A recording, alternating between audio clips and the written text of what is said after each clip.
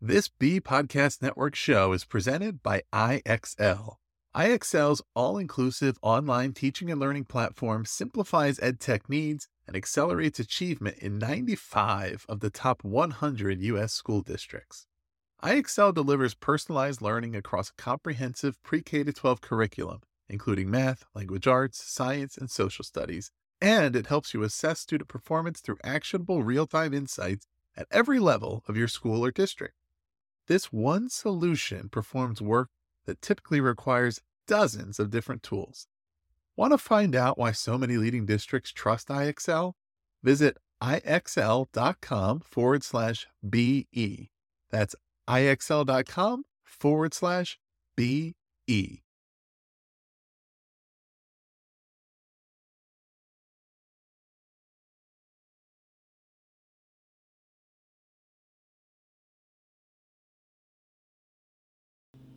Hey everybody, welcome to another episode of Tell Me This. I am one of your hosts for this 10-part series on paradoxical leadership, Carey Borkowski. My co-host, Danielle Scarano, is sitting this one out. I'm going to do it solo. So I'm super excited, and Danielle and I really enjoyed interviewing our next guest, Dr. Kenita Williams. She serves as the Chief Operating Officer at the Southern Education Foundation. We refer to this during the interview as SEF, in case you're wondering. In her role, Kenita works to strengthen existing program, leads on key strategic initiatives, pathways for impact, partners with the president and CEO in the development and management of organizational strategy, represents SEF's values and efforts to key stakeholders in the public, and manages a cadre of programs and resources designed to cultivate a constellation of change agents to enact policies and practices that lead to a more equitable education system throughout the South. Kenita brings a wide range of knowledge and critical experience to the education equity space, having held positions in the public, private, and nonprofit sectors. Over the course of her career, Kenita served as the Partnerships Manager for Atlanta Public Schools, Senior Program Manager for Public Policy at the Southeastern Council of Foundations, spent several years as a consultant for JFM Consulting Group, and worked on Capitol Hill as a legislative correspondent for the then Senator Barack Obama. Kenita is also a Teach for America alum and spent 3 years teaching third grade in Atlanta. Kenita earned her BA in Political Science and History from Yale, her Master's of Public Policy from the University of Michigan. She has a teaching certification from Georgia State University, and most recently just earned her doctorate from Johns Hopkins University. So clearly, this woman, this amazing leader, comes to us with lots of experience and training, and I think you are really going to enjoy this interview that Danielle and I had with her. There were so many. I feel like when I was looking at my notes from the interview, I was taking so many notes because there were so many quotable quotes that she shared with us, and I just really enjoyed learning from her. I really enjoyed hearing about her experiences and really digging into this idea that, leaders are not born, they're grown, and that you can learn and mentor. And just hearing about the way that she engages with both her team as well as the stakeholders and the school communities with whom she and SEF work was just super inspiring. I mean, so much of what she said, I feel like, is transferable to multiple contexts. We talked a lot about, hard skills versus soft skills. And she quoted during the interview, hard skills get you in the door and soft skills keep you there. And so it really was, we had a great connection. I felt like we were building community among the three of us. And we talked so much about in her work, how Kenita, Dr. Williams, also builds connections and relationships to promote and really uphold the vision and mission of SEF and the schools and communities with whom she works. And so I really think Kenita embodies many of the things that we talk about right here on this podcast. So I'm so looking forward to sharing this interview. And I'm going to say I hope you enjoy it, but I also feel really confident to say I know you're going to enjoy it. So stay tuned, and here comes Dr. Williams' interview with myself and Danielle. Thanks so much, everybody. Take care.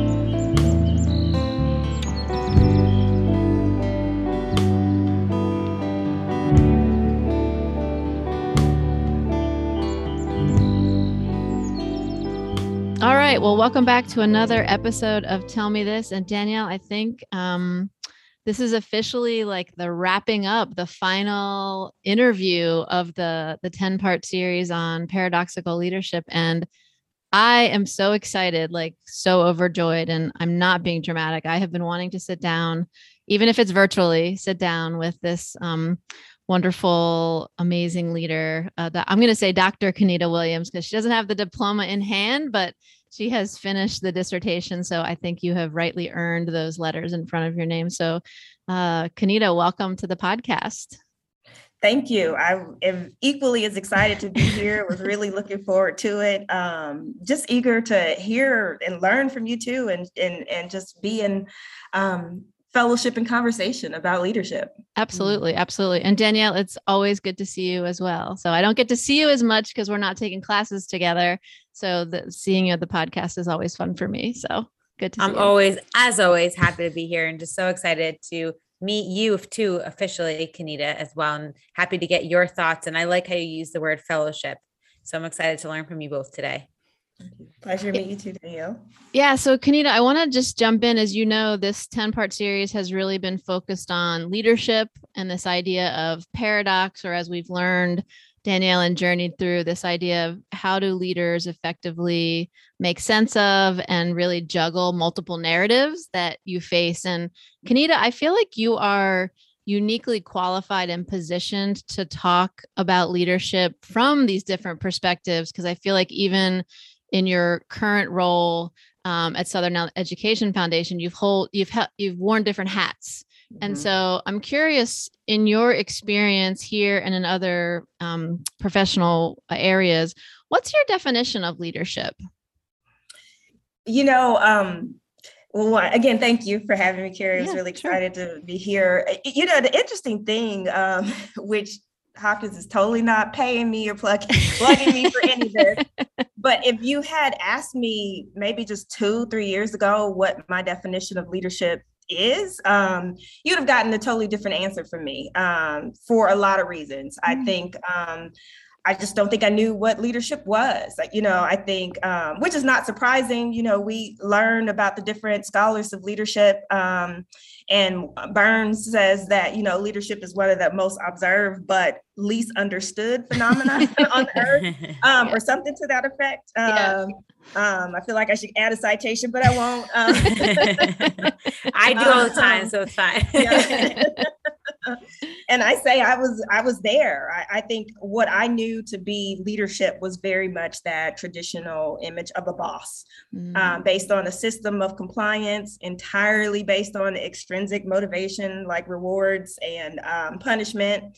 It was, I'm the boss and the boss tells you what to do and you make sure that you do it. But I will say now that I've been enlightened, if you will, it's not what I think at all. I realize that leadership is much more about action than necessarily people, if not more. It's about equally those things. I see leadership at its core really about making people better, both either individually or collectively. And so I really, define leadership as like this process of just kind of activating and mobilizing people to really kind of maximize their efforts and their impacts toward a goal. And that could be an individual goal, that could be a collective goal. But it's all about, not all about, but it's much more about influence. It's not about force. It's not about power, authority. It's not necessarily tied to formal positional power, but it's about bringing about good change, positive change in people, groups, teams, organizations.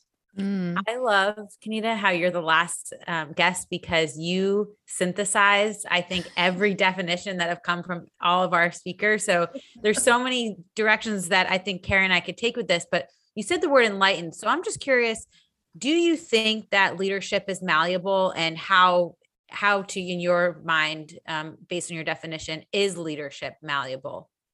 So, it's absolutely malleable, because I think why it's so misunderstood, because we come with this notion of what it means to be a leader and thinking that it is something that's innate always, something that you're born with. It's a zero-sum game. Either you're born a leader or you're not. And some people are naturally more characteristic. Some people are naturally more risk averse, so they're ready to step up and lead sometimes when others aren't. But leadership is actually something you can learn. It's a skill that can be honed, it can be developed. These are competencies that can be taught. So it's malleable. And, I would hope it's malleable, because at 41, hopefully am not the same leader I was at 21. God forbid anybody that I'm leading if I'm still the same person at 21. But I wish we would push that narrative more, that people can be and grow in leadership. And I think it would inspire others to be leaders, and hopefully push people to be better leaders, to really hone their craft.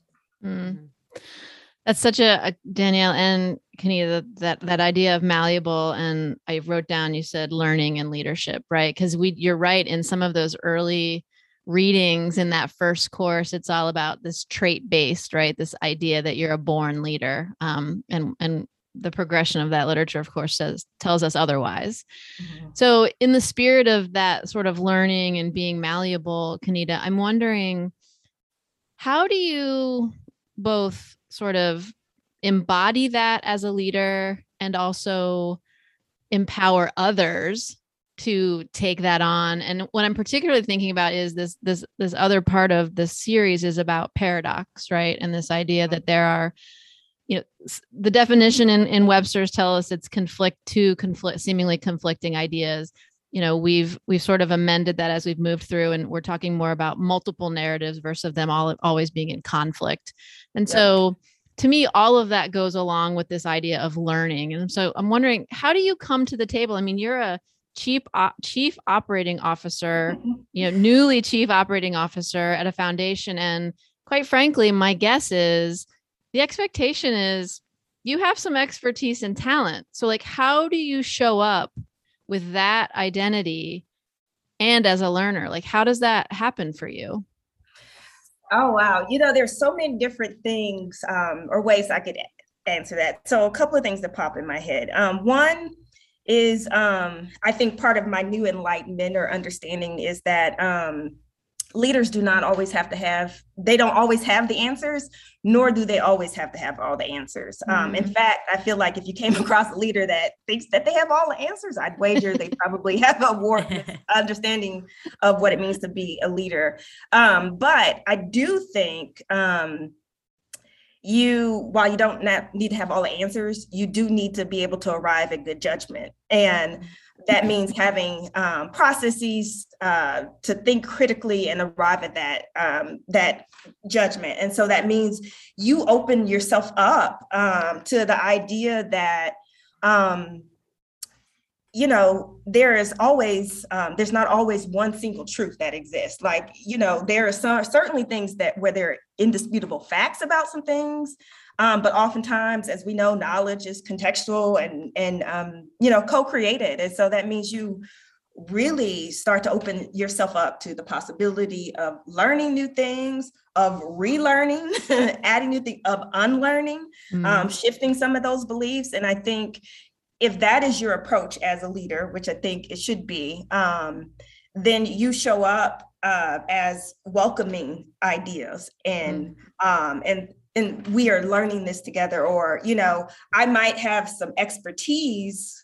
I might even have some more experience, but I don't necessarily know it all. And so I think that's part of why I kind of approach leadership as I'm a team. We're a team. It's not, I'm not your boss. We're a team. And so that's how I try to approach it. How does your team respond to that? Like, are they surprised? Are they taken aback? Is that like, maybe I don't know as much about the, Southern Education Foundation, like in terms of culture, but what's the reaction to that? So it's funny because I think when when you first start to work with me, you're kind of like, is she for real? Because I mean, in the organization, I'm like, here's what I think.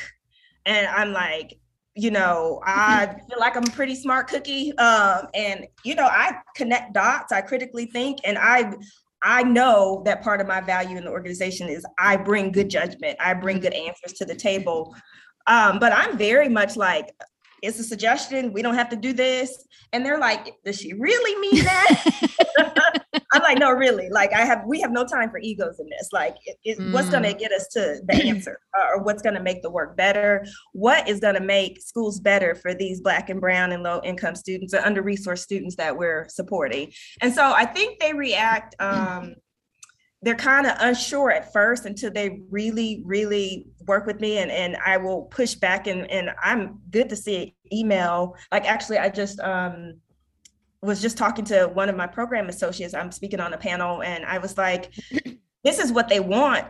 Recommend what you think I should cover. And if you think the work as well as I do, like, so let's think about it. And I was like, I'll either say, yep, absolutely, or no, let's take it in a different direction. But I'm like, because I'm hoping one day she'll be doing this stuff in my stead. Like I can't be everywhere. So like, right. Let's think about this together. So it's interesting. I think it's also I know I can be intimidating. Just because I'm like, well, what do you think? I was like, we don't have time. What do you think? Like, let's, and they're like, you really want to know? And I'm also very much like, nope, let's go in a different direction. Yeah. So, yeah. I, first of all, love your energy, Kenita, and I'm so excited to continue to dive in more. And when you were talking, I heard a lot about the paradox of leader and learner. And you talked about this process of good judgment. And as Carey and I have been interviewing leaders and with you, we want to continue to hear about what that looks like in action. We were first talked about operationalizing things like good judgment, but then we switched our terminology to humanizing it. So what does good judgment look like to you? I mean, you talked about processes and thinking critically, acknowledging multiple truths, having this co-construction of narratives. I heard feedback and really decision-making process, but what does that really look like in terms of holding this identity of leader and learner and this good judgment on a day-to-day basis? Oh, wow. So Danielle, no hard question there. I think fundamentally it looks like just asking good questions and not being afraid to ask the questions. I think that is probably what I am most good at too in my organization. Like, it's very funny. Like I'm on a lot of calls with my president CEO now. And so every call we're on with a new organization, new partner, he's like, Kenita, what questions do you have? Because he's like, I know you have questions over there. And I'm like, I do, but I don't want to be the one derailing everything all the time. But like, we need to understand, as my friend, she's like, what's the net? What are we absolutely getting at the end of the day? What is the ask? What are we asking of our families? What are we asking of our practitioners? Like, I just need to know what's the net. And so I ask the questions. And I think that's, oftentimes we don't come to good judgment because people are afraid to look vulnerable or people think it's a dumb question. And I'm like, I guarantee you somebody else is thinking about that question. And so you should just go ahead and ask it. And I think that's part of it. I think it's also just really,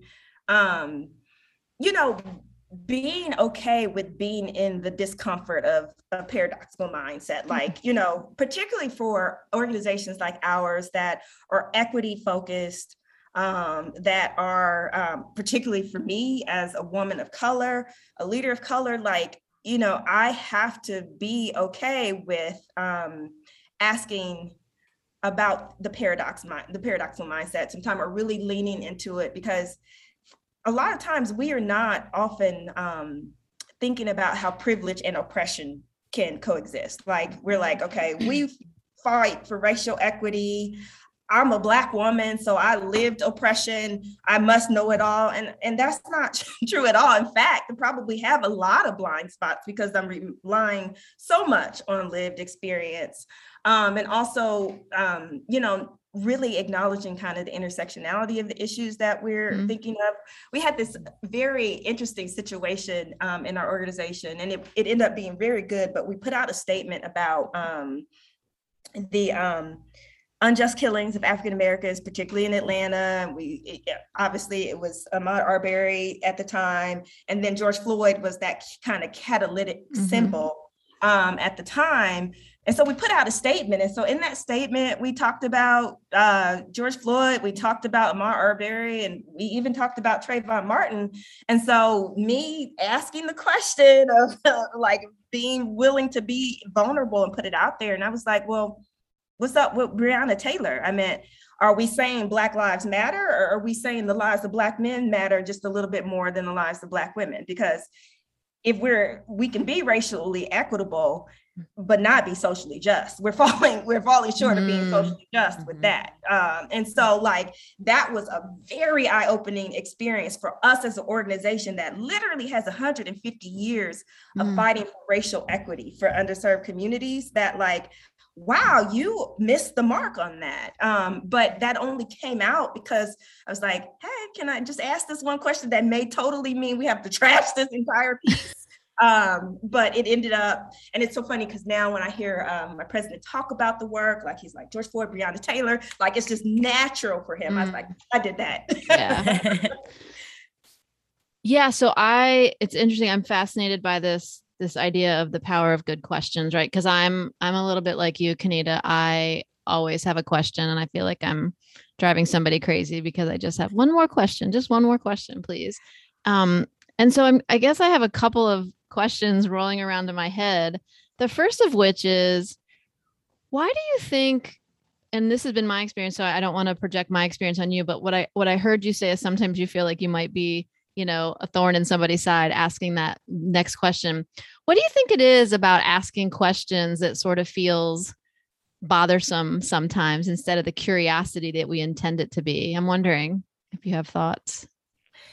Wow. So that is a really good question. So if off the top of my head, I think it just, I think it honestly goes back to our misunderstanding of what it means to be a leader sometime, or what it means to have formal authority, and how hierarchical some of these organizations can be, and that questions look more like a challenge than something to just hopefully make us be better. And so I think, it's, are you looking to undermine? Are you looking to,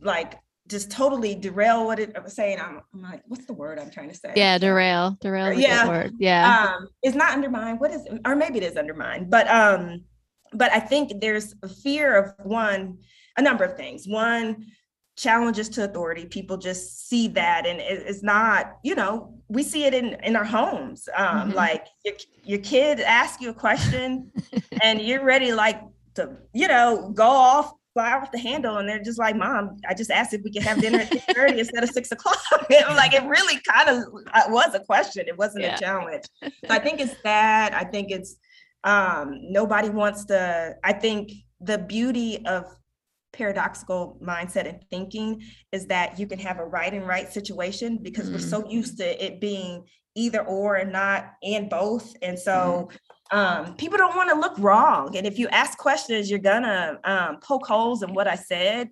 especially if you do it in front of my boss or anything like that. I think that's what it comes down to. And then also just competition. We're just always in scarcity mindset. There is obviously enough to go around for everybody if we really just were good stewards of resources. So like, I always tell, when I meet and I embrace like different groups of either women or Black women or people color, it's like, my star or my shine doesn't dim your star. We can all shine. Like that's not a problem. Like, so why we have to think that it's always a competition and there can only be one star is beyond me. But I think that's part of why people just don't like questions.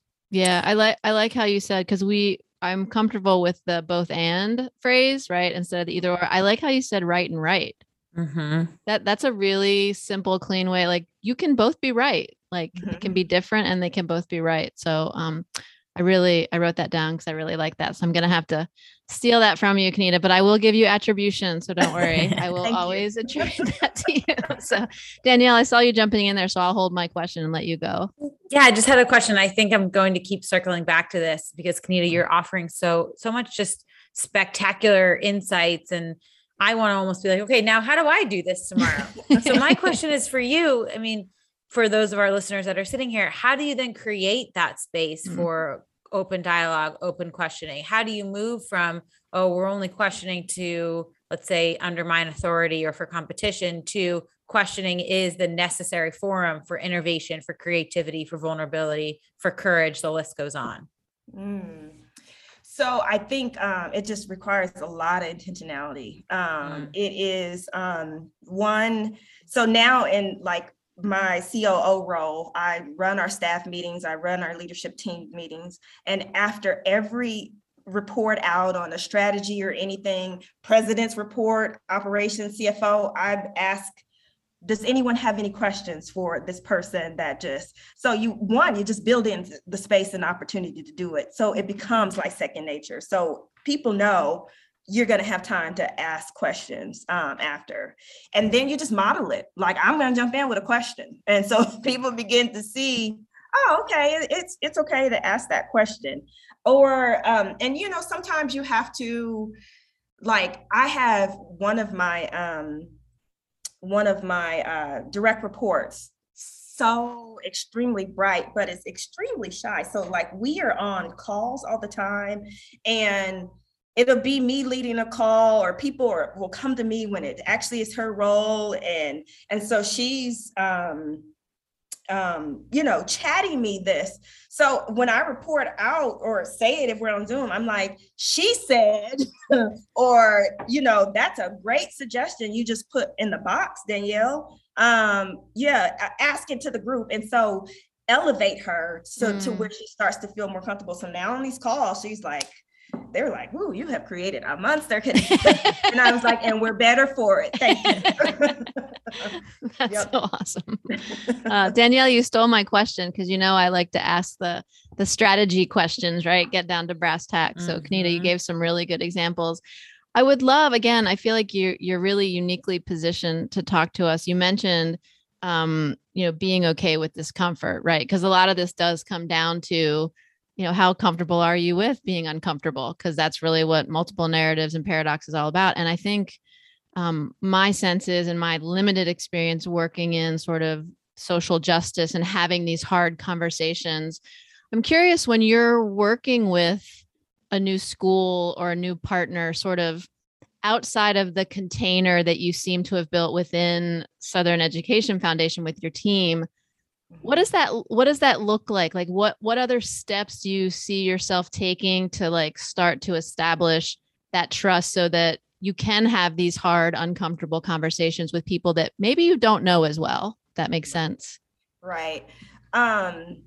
So I think one, you know, I always say hard skills will get you in the door, but soft skills will keep you there. And there are some just very, you know, human qualities that we don't always really care about. And humility is one. We just need more of that in the workplace. And if I go into these spaces, like, I'm very clear. I might have some expertise, but I'm not the expert. Like, we were literally doing, we were actually just putting together like this form that we're going to float to some of our partners for them to apply for some grants funding today. We're literally just talking about it. And so we were of course, me and my questions. I said, they were going, the project lead was like, okay, well, they can use it for this, they can use it for that, they can use it for this.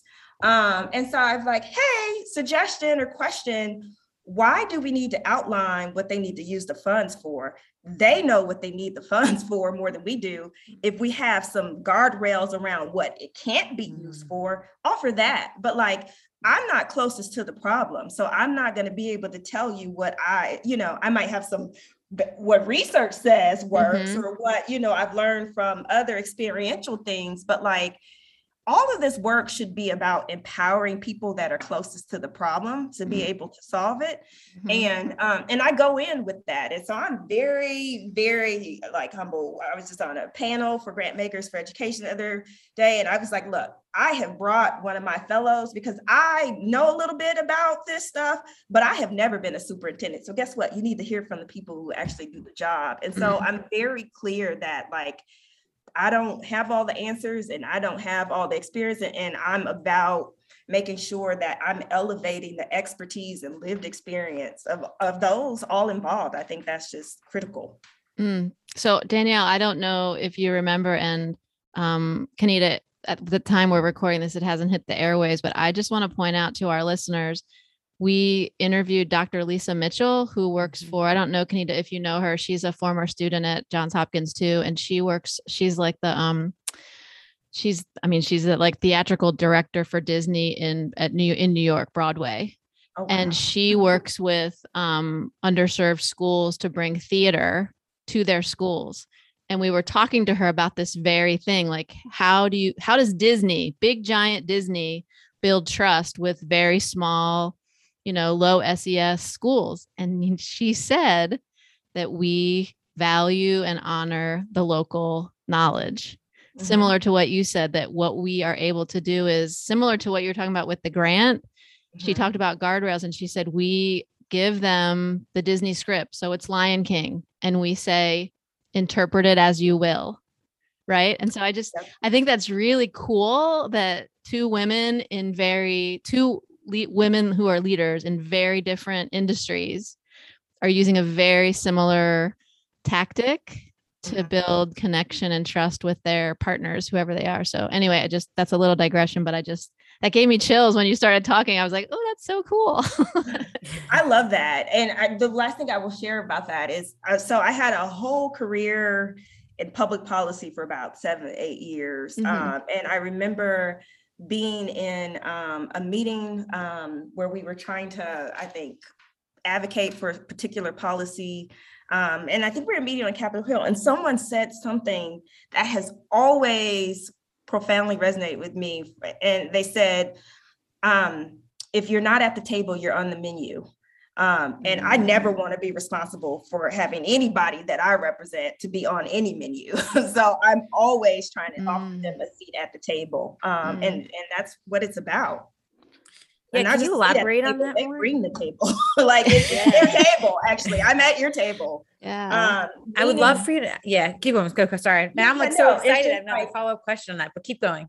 Yeah, no, like if you are not in these discussions being actively advocating for what it is that is impacting you and yours, then the people making the decisions, they don't like.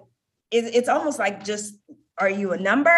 Or like they don't have the same dog in the fight, or why am I not being eloquent today? You are, go, you're great. They just don't understand or have the same vested interest in the decision. And so and then they also are not, they don't have the same things at stake. And so the people that actually are impacted by policies need to be in the discussions around policies and practice and regulations. Like that just needs to become a regular thing. Like we need to make sure that the communities that we're serving are part of the discussion. Same with philanthropy. Like I work in philanthropy, and philanthropy used to be notorious for just coming in to communities, dumping money and say, implement this thing that I think will work. Ain't asked nobody in any community anything. And so again, it's, you don't know actually what I need. You don't know what this looks like in real life, operational like practice. You just think based on what the data or the research has shown, but you actually just don't really know how this works. And so people who actually have some real skin in the game, a vested interest, truly impacted by what we're making in these halls of Congress or whatever, state house, school board, need to always be in the discussions around these things. Yeah, absolutely. So I, selfishly and part of the reasons I started this podcast is I am committed to helping to cultivate senses of belonging, right? Like I care deeply that my students and anyone whom I encounter feel seen, however they define that. And so I'm curious, Kenita, as you build this trust and share your approach to leadership and the ways that you engage with schools and partners in your work, what do you think the impact is on something like belonging and inclusivity? Like what role does paradoxical leadership play in those important soft skills? I hate the word soft skills, but I know that's what we call them because they're not soft. They're like critical skills. Yes. I mean, we could just, the three of us, come up with a better name. I know we today. do. Like, so I think when you think about paradoxical thinking and the mindsets, that it, I think, as we mentioned earlier, it opens up your mind to new possibilities, and the fact that there are varied forms of right and very varied forms of excellence. And so we stop othering things that don't align with what we typically know to be right. And so that's where you start to get this sense of belonging. It's like, okay, we can really be thinking about what it means if we actually realize that there are varied ways to be the right and right. And we were talking to one of the fellowship programs that I used to run for SEF, and we'll still run until we hire a new leadership development director soon. And we were talking about what it means for race and racism and privilege and all that stuff to be under theorized in education, and how we continue to culturally other people. And so like a paradox mindset allows us to see, okay, we can do this in a very different way. And it could be as simple as like, you go to a school that has a huge population of ELL learners, English language learners or ELL students, and you immediately think the right answer is to hire more students, teachers that can teach English.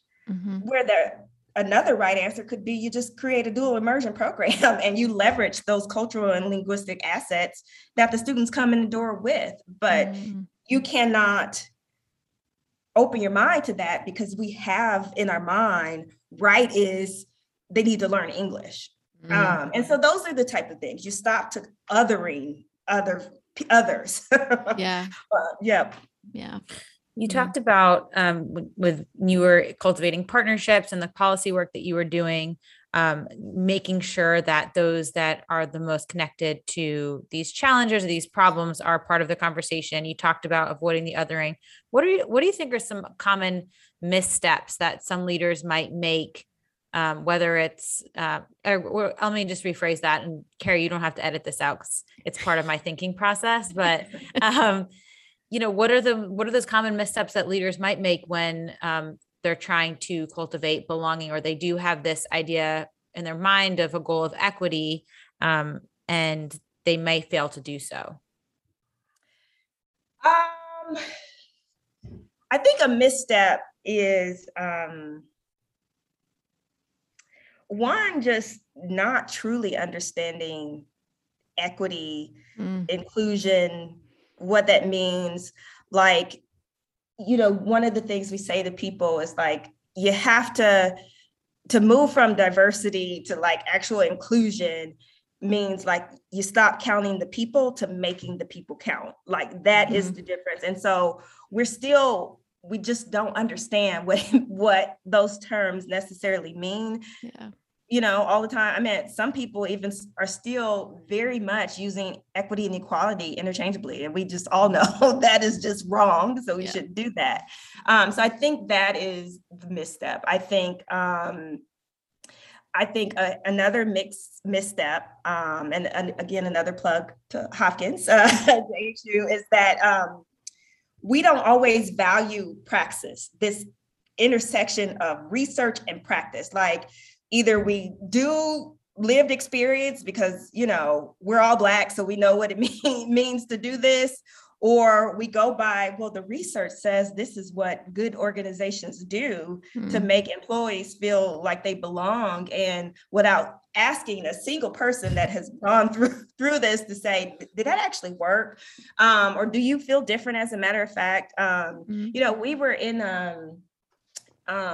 we recently did some DEI capacity building that I actually led for the organization right before the pandemic. And it was funny because with the consultants, so much of the work, all of it was focused on race. And I looked at them, I was like, do you see that of the 10 people here, 9 of us are Black? Like, we don't need that much. Like, there are other aspects of identity that we need to focus on. And I think people come in and they're just like, this is the approach. You get a consultant, you do this race training, you do this sensitivity training, and you check the box and you can put a statement on your webpage and now we are a DEI organization. And I think that's another misstep. Like, you just don't know what it actually takes. You're just trying to apply somebody else's process, somebody else's story, and not customizing it to the people that you are actually working with and serving.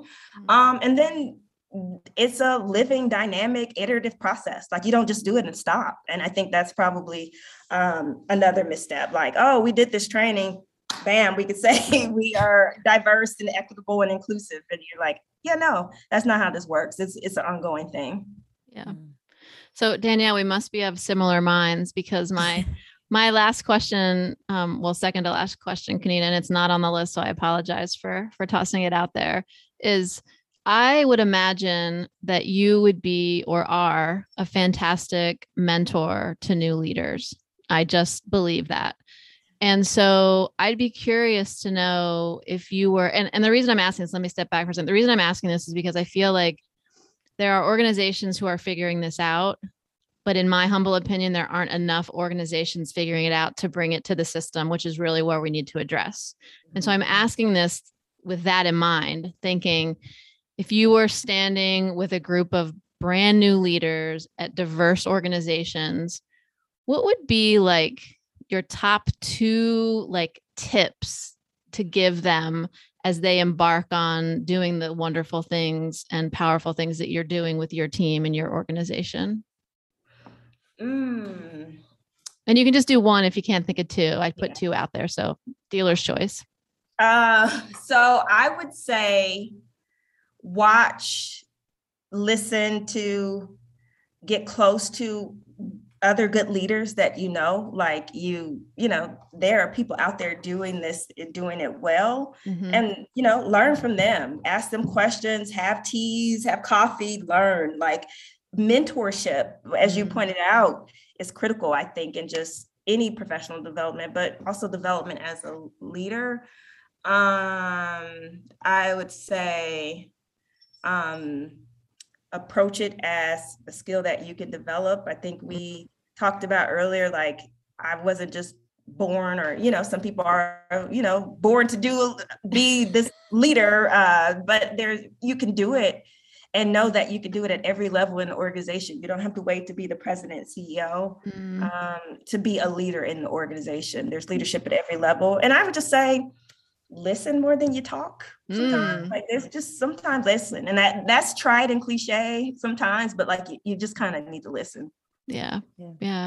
I don't know that it's, I mean, I appreciate what you're saying about it being tried and cliche. I think it's so important. It goes back to that same idea of soft skills, right? I think those kinds of things are so critical and often overlooked for lots of reasons. So I love the idea of it. I love the idea of really tapping into the resources that you have, right? Like, looking for leaders and paying attention. And in some ways, I mean, for those of us who have been through lots of academic training, treat it like that, right? Like, this is another sort of learning course. This is an on-the-job sort of learning course. The other thing I really loved, Kenita, and we haven't had too many people say it, so I wanted to point it out.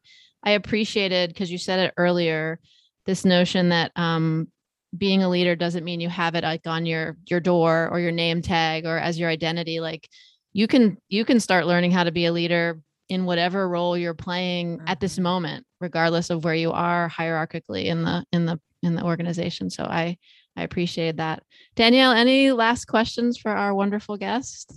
Well, I do have a last question. I apologize, Kenita, if it's a little more than maybe like my first question, that it was a doozy of a question, but as you're talking and I was thinking about your work at SEF and equity, and I keep thinking about the past year and a half of the pandemic, and maybe just because the pandemic was on my mind from today. And there's so many people have said that COVID, just expose a lot of the fractures, particularly related to equity and education for students. But, if you can, I know we don't have that much time left, but just, can you give us some, actions that you took and your team took to overcome some of these challenges associated with equity during the pandemic, and how you're still learning about how to navigate those challenges?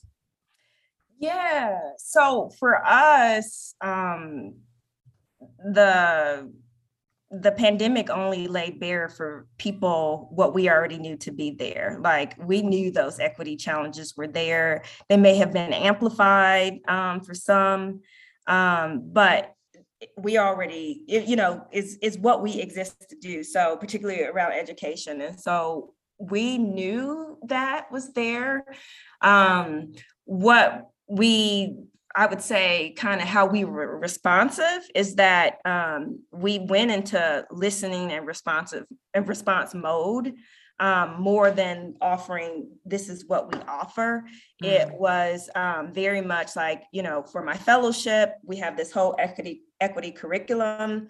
And all that was kind of put on pause. It was like, y'all are navigating a whole new world of educating in the time of a pandemic. How can we be supportive? How can we be a trusted source for resources? Mm-hmm. Who can I bring in to put in front of you to help you do things or get more resources? So it was a lot of listening and responding, and also then being a voice, a platform for what they were saying. And so we heard this from the practitioners. So this is what we wrote to state representatives about. Like, this is what you actually need to focus on. And this is how you need to spend ARPA funds. And this is what you need to attend to in the CARES Act, because we know this is because parents and students and teachers and school district leaders are telling us these. So it was more just trying to be a trusted resource for what we knew was just a,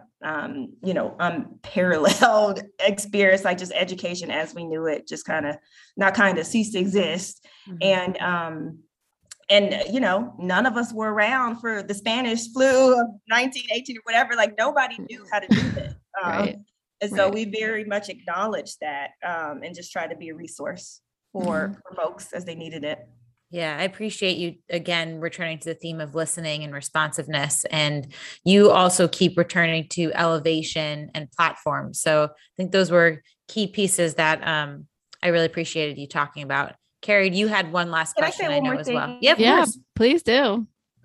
So one of the things that we were very intentional and used this opportunity, because it was an opportunity to reset, is that we also were reframing the kind of probable definition of what we are seeing as wrong with schools. Like, I think the current problem definition of what we're seeing in terms of outcomes and the disparities in race, income, is very much deficit discourse that really locates the blame on the students and the families. And this is an opportunity to say, hello, we knew this was wrong, but clearly systems are broken. So this is the opportunity to stop absolving ourselves of the responsibility to fix systems. Like, this is messed up because X, Y, and Z did not happen.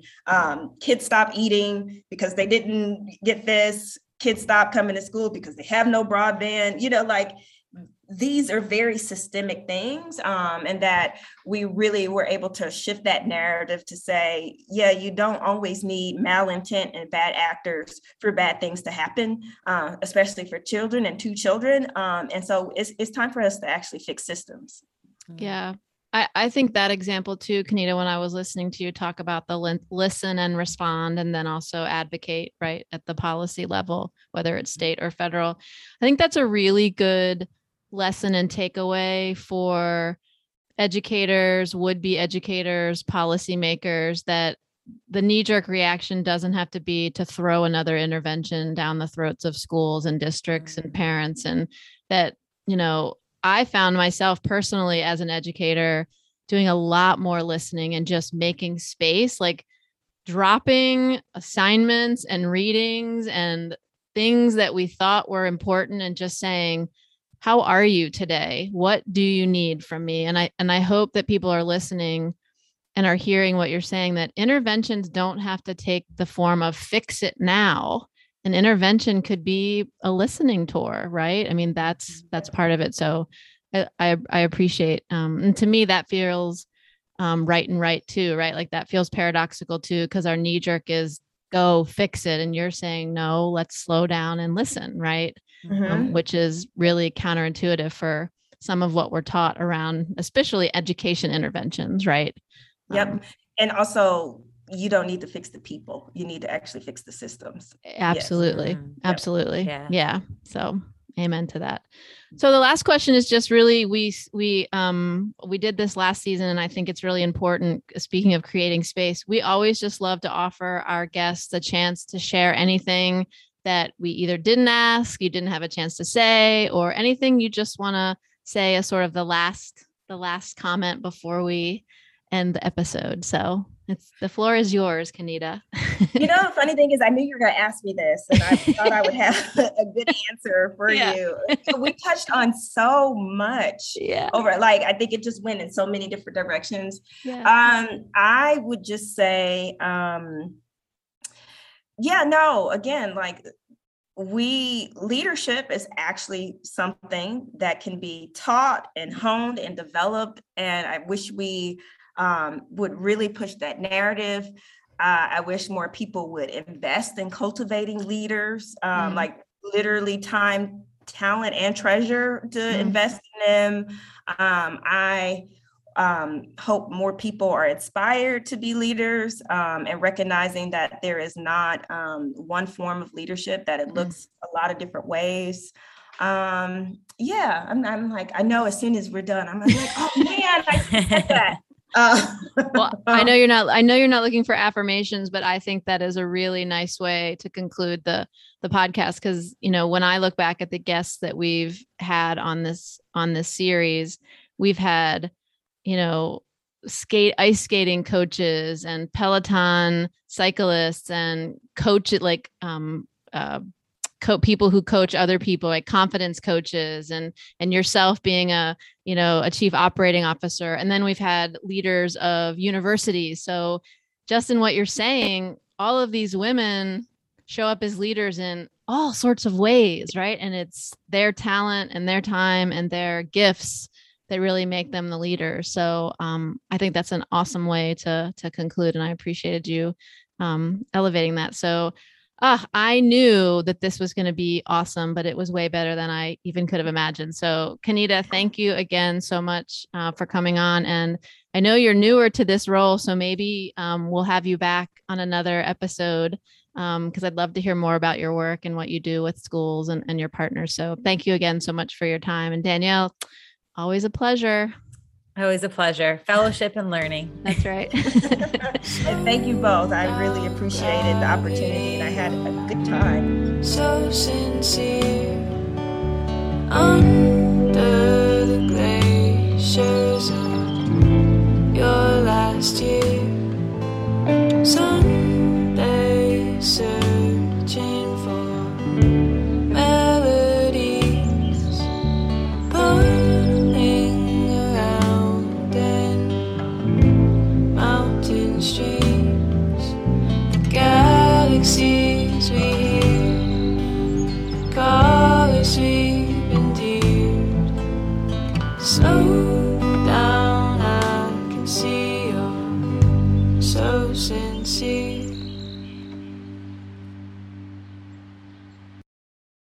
Do you want to simplify your school's technology, save teachers time, and improve students' performance on state assessments?